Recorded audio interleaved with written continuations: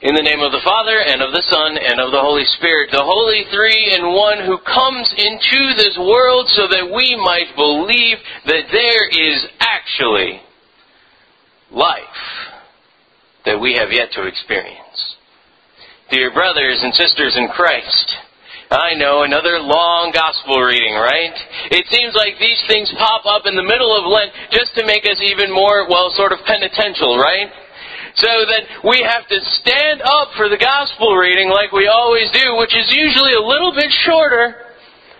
But now we have to stand there for a whole, 5 minutes while the gospel gets read. But the bonus that we get is that it's always a really good story, right? And that's what the story of Lazarus certainly is. It's a good story. It's a story that's filled with all sorts of different things and all sorts of different nuances that you can find in the middle of that long story. And we could be here for a long time talking about every little thing in that story. But I think that instead of spending a long time explaining all of the stuff that's there, we'll kind of focus in on Jesus' question to Martha. Do you believe? Do you believe what God has to say about your life? Do you believe? Jesus asked Martha, and today he even asks you. Do you believe? Do you believe that this is real, what we're doing? Wow, I'm going to really have to compete with that, aren't I? Awesome. Do you believe? Jesus asked Martha. Do you believe that I can raise this Lazarus who's been dead for 4 days? Do you believe that I can raise him up out of this tomb? And the question becomes a big one, especially when we find out that he's been in there for 4 days. For 4 days while he's been in there, we think putrefying and getting, Mary says, kind of smelly. Do we really believe? And that question seems to come up time and time again throughout this gospel reading.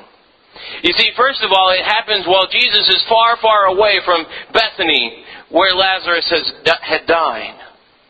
And it seems like Thomas Didymus is the first one who kind of begins to, not really understand what there is to believe in the believing. This is great. I'm going to have a talk with somebody.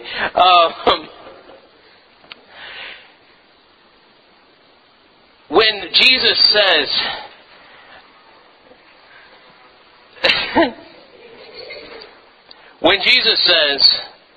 I am going to go to be with Lazarus. And Lazarus has been dead, he says. And they assume, all of a sudden, Thomas assumes that Lazarus has been killed by the Pharisees. Because earlier in the story, we find out that Lazarus has been a follower of Jesus, and that followers of Jesus have been persecuted by the Pharisees, by these people that have been following Jesus around and watching his every move. And so Thomas Didymus says, I believe we're all going to die. I believe I'm going to be going out in a blaze of glory. Let's go and die with Lazarus. And all of a sudden, Jesus, you can kind of see shaking his head and going, no, Lazarus, that's not really what's happening here. And so he goes closer to Bethany, and as he gets closer to Bethany, then Martha comes out to meet him. And she says, Lord, if only you were here, you would have been able to keep Lazarus from dying. And Jesus seems to turn away from that, and he says, he is going to live again.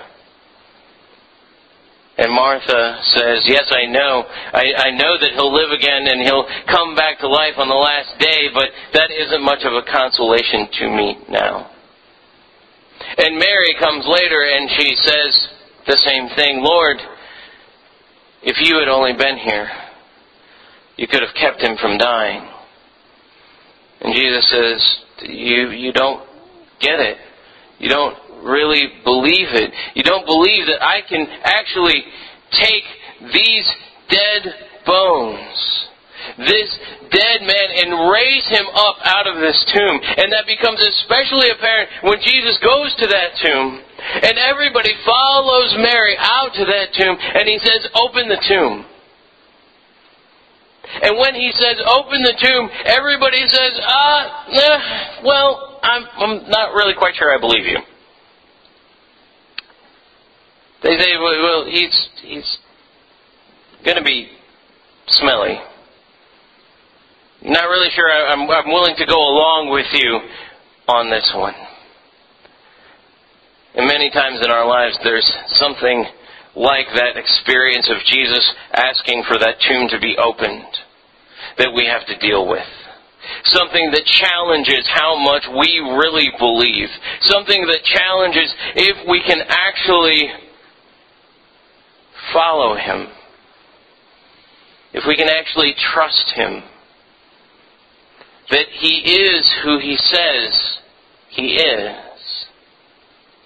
And can do what he says he can do. That is what Jesus does in our lives sometimes. He says, I want you to consider to live a life that follows me in faith. Not only with those things that are easy to believe, but those things that are hard to believe as well. Those things that are like opening up a putrid tomb in your life. Are you willing to open up that tomb to me? And oftentimes the stinkiest and the most rank tomb that we have in our lives is our own sins. And Jesus comes to the tombs of our lives where those sins have been sitting and putrefying and decaying and rotting within us. And he says, open up that tomb.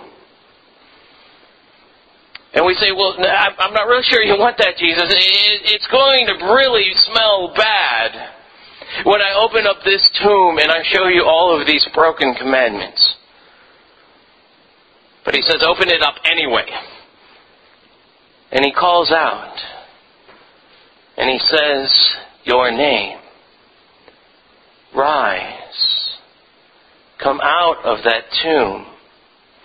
For I died on a cross so that those things might be forgiven and you might have eternal life. Amen.